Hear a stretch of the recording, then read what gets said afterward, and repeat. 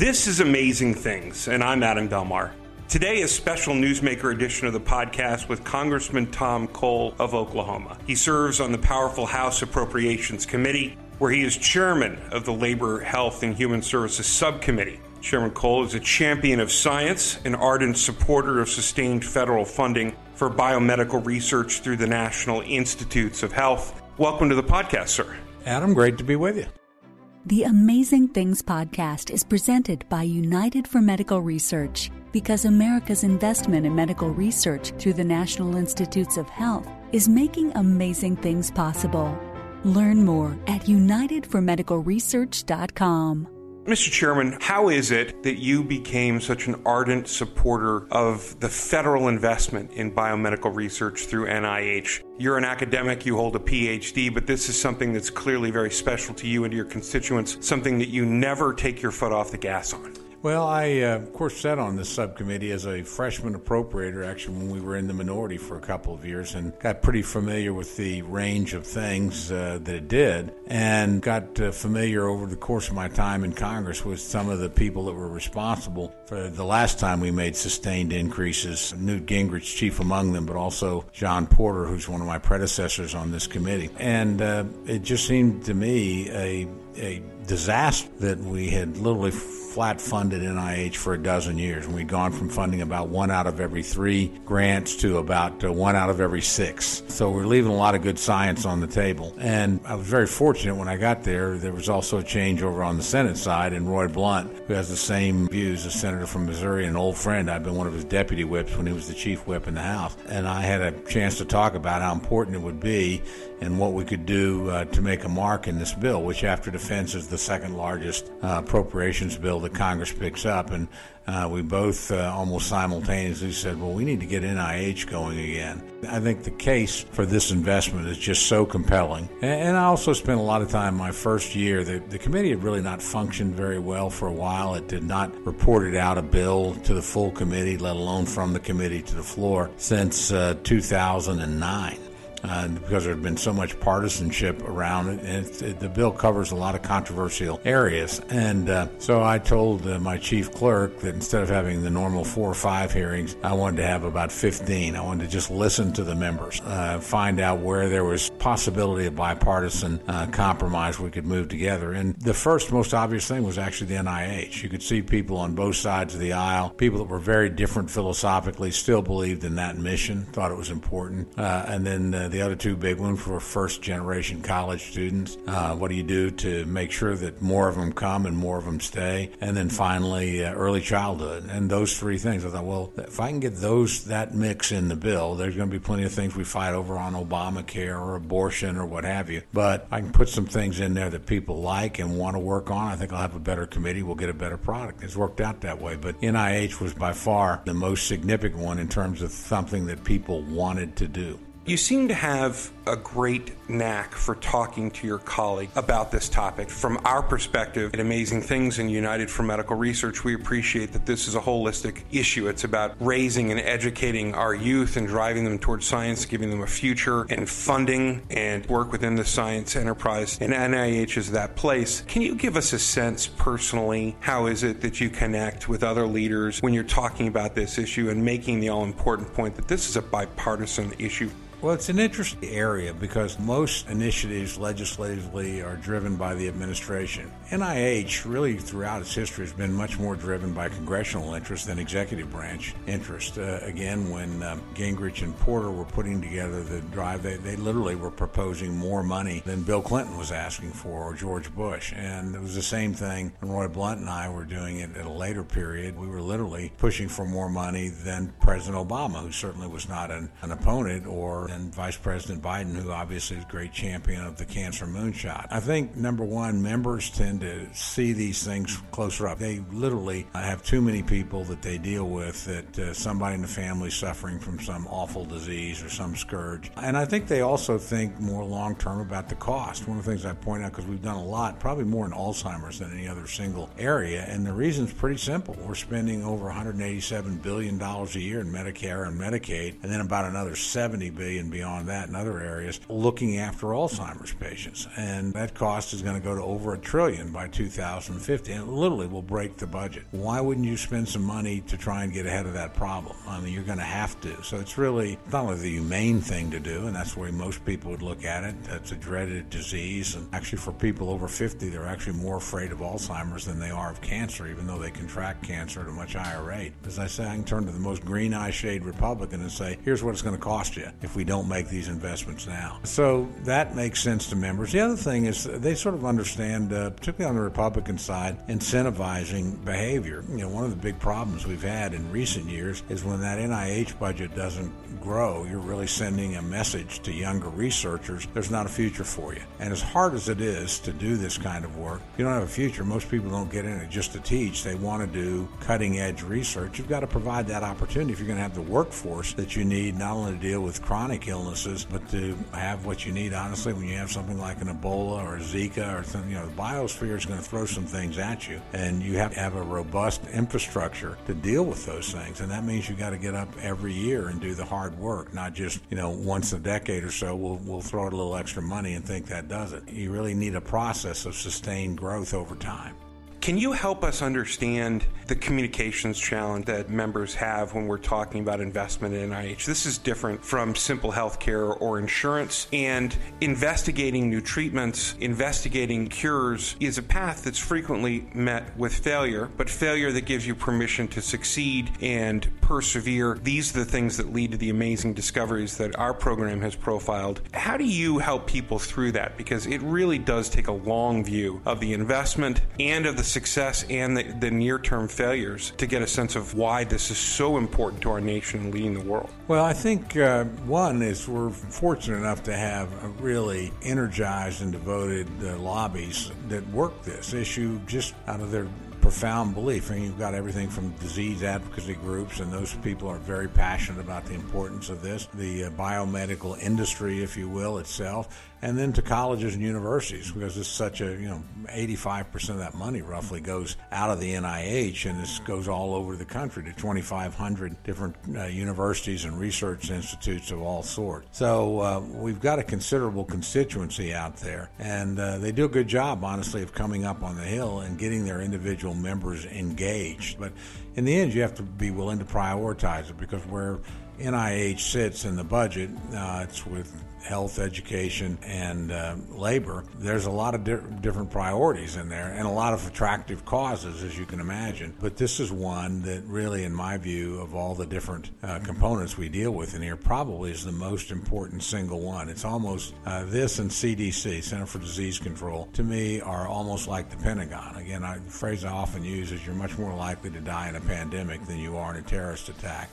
And so you better have robust defensive capabilities there. And then long term, again, 1.6 million Americans a year contract some form of cancer. And disease is expensive.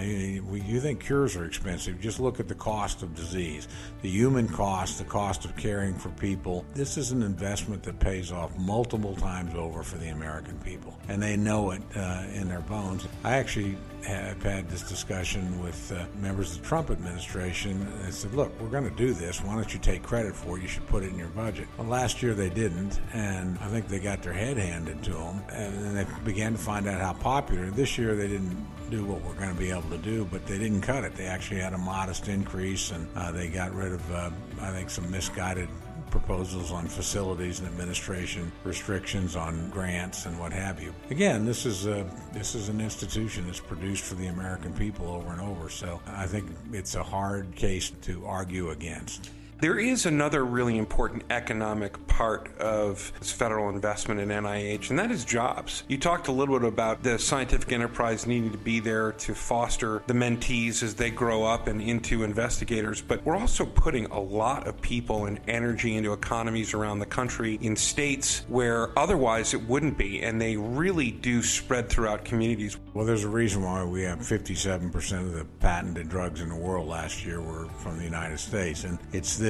unique federal component of the investment that's a big part of it. Obviously, the pharmaceutical industries themselves are a major component, but we put into investment about as much as they do, frankly. So this is the driver, and this is the one that, again, maintains the infrastructure in higher education that you have to do the research. But the production of medicines, the technologies that come out of here, all of them have thousands of jobs associated with them. All of them improve life. I never saw anybody defeated in an election because they wanted to spend too much money on biomedical research. That's not a very good attack point. Most people actually are surprised we don't do more than we do, and are certainly pleased with what we do. So, there's certain areas of spending that are not popular and that the American people don't prioritize as much as others. This one they do. They really think the government ought to be doing this. They're supportive of us doing it, and they like it done in a bipartisan manner as well. You're listening to the Amazing Things podcast as we're joined by Congressman Tom Cole of Oklahoma, the chairman of the Labor-HHS Subcommittee on Appropriations. We're here in your office. A great deal of your personal and state history surrounds us. This year brought an important high point, an NCI designation for the Stevenson Cancer Center. Will you talk about what it takes to achieve that? An amazing effort. The legislature set it as a goal in 2001, so it was a 17-year journey. To me, the most important person in that was David Boren, the retiring president of the University of Oklahoma, former governor, former United States senator, extraordinary leader. David put together the better than $400 million of public and private resources that it took to get Stevenson that way, built the amazing staff. We've got an excellent leader there. Dr. Robert Mantle is the head of the institution, has been since 2010, sort of led the final phase of the drive, if you can call something that took 8 years a final phase. So for us to achieve that, and we were one of the 15 states without an NCI designated center, so this was a big thing for us to get in the major leagues, both in terms of the quality of care for our patients and then obviously the presence of cutting edge research. Very, very important. And we can bring some unique things. I mean, that's actually Dr. Sharpless, when he came out on the occasion of the granting, made the point that Oklahoma is actually, that center has the highest volunteer rate for clinical trials of any in the country. So they really want to be involved. We have a Native American population that is very hard to emulate anyplace else, and that's a group that quite often gets overlooked. And then we've got a heavily rural population as well. I think it'll have a unique contribution to make in the complex of NCI designated centers. The issue of vulnerable populations, of which Oklahoma, as you mentioned, has a large native tribal population. Cancer is the number 2 killer in the United States, but among native populations, there's an even greater occurrence of cancer, which is obviously very pertinent to those tribes, but incredibly important from a research perspective. And so I've heard people say out Oklahoma way that as they become diagnosed or a family member is, to know that they are living in a state with one of the top cancer centers in the nation, that travel isn't necessary, that federal investment has made its way to a place like Stevenson. On a personal level, how does that impact you? Oh, it's very, very powerful, and what it means to them to look. I actually had a partner of mine, a very close friend, who's now the Secretary of Commerce and Tourism, who contracted cancer about 2003, was given a 1 in 2 chance of living a year, has now been cancer-free, but she had to go to MD Anderson to get the kind of treatment that she needed. And I know what it meant to her personally as she saw that's not going to be necessary anymore. Again, nothing against MD Anderson. We're all glad it was there at the time, and it's probably the foremost institute of its kind in the country. But it means a lot when people can get treatment at home in their own area, and frankly when they know there's research going on. Again, there was actually a huge conference that Stevenson hosted on cancer in Indian country about a year ago. At that time, Dr. Lowy was the acting director at the NCI. He came out, and we had some of the best people in the world, but again, this is a population that tends to get overlooked. So the fact that you had a place that would host a gathering like that there were lots of tribal leaders at, lots of people in our healthcare systems, which are, can vary pretty broadly amongst Indian tribes, but we have some of the best in the country there. And you had professionals that really could add a lot to the discussions. And now, that probably wouldn't have happened anyplace else in the country. We have the largest number of American Indians and the highest percentage of our population. The stories that you hear individually, when we had the ceremony itself for marking the designation, there was a lunch afterwards, and a number of people speaking. 3 of them were cancer survivors, that what it meant to them to have this kind of facility there, and they were all very prominent Oklahomans. All Oklahomans, honestly, that had gotten involved in helping us get the Stevenson Center to where it could get the kind of recognition that it takes to get NCI designation.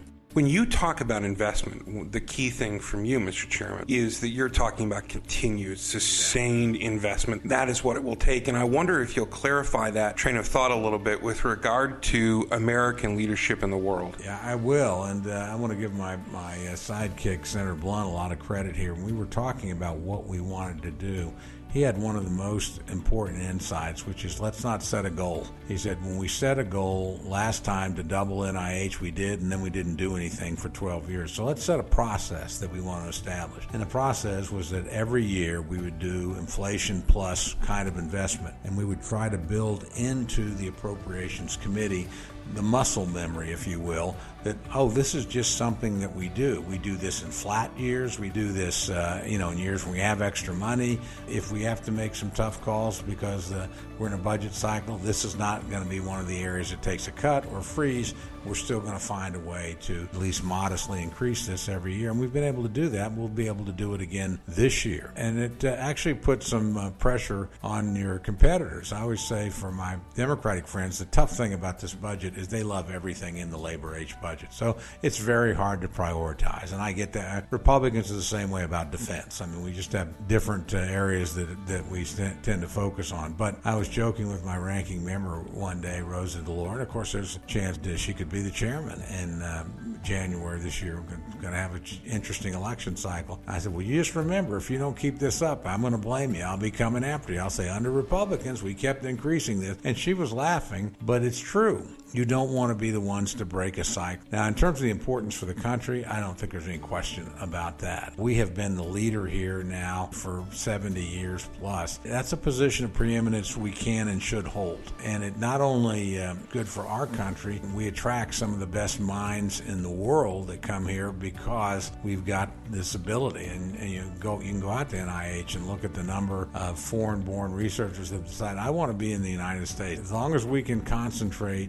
talent here, we'll stay the leader. You've got to do it, and you have to send the message. One of the things after the first year we did a substantial increase for Alzheimer's. I talked to Dr. Richard Hodis, who heads the Institute on Aging, and I said, well, I know you can't get results immediately, but I'm just curious, what signs do you have that that's going to make any difference? And he said, I have the most important sign of all. He said, this year the number of research applications we got in this area rose by 28%. He said, researchers like anybody else, they see where the money's at, and you're sort of flagging what's important. And when you're doing it across the board, you're telling people biomedical research is important. And all of a sudden, we have more talented people in the hunt to try and get a grant to do something. That signal is, as I said, just as important for the endeavor itself, which is biomedical research, as it is for any particular disease or particular program. We want to set the standards. We want people all over the world to know this is something the United States values, this is something that they're good at, and this is something that they're going to put the resources out there to continue to excel in. And I think we'd lost that message for about a dozen years. Again, when you quit making the investments,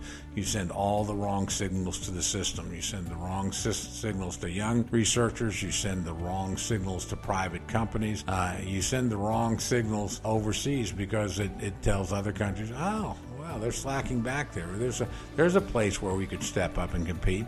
And again, I'm happy to have as many countries as care to invest in this, but I think it's very important that America remain preeminent. Every couple of months, it seems, there is hysteria around the country with a very large lottery draw. And in some ways, I wonder whether you ever take time to think about that you personally bought the American ticket in the biomedical lottery. One of these days, despite the incremental progress that we're making, one of these is going to hit, Mr. Chairman. And when it does, it's not only going to turn the cost curve, it's going to revolutionize healthcare in a way that we can't begin to understand. Do you feel that that way? I absolutely do. You never know. You're like a batter that goes to plate. You never know when it'll come right across and you can hit it out. But if you're not at the plate and you're not swinging, it never comes. So, and the more swings you get, the more opportunities you're going to have. And it matters to people. I remember, I think when we did the first major increase in Alzheimer's funding,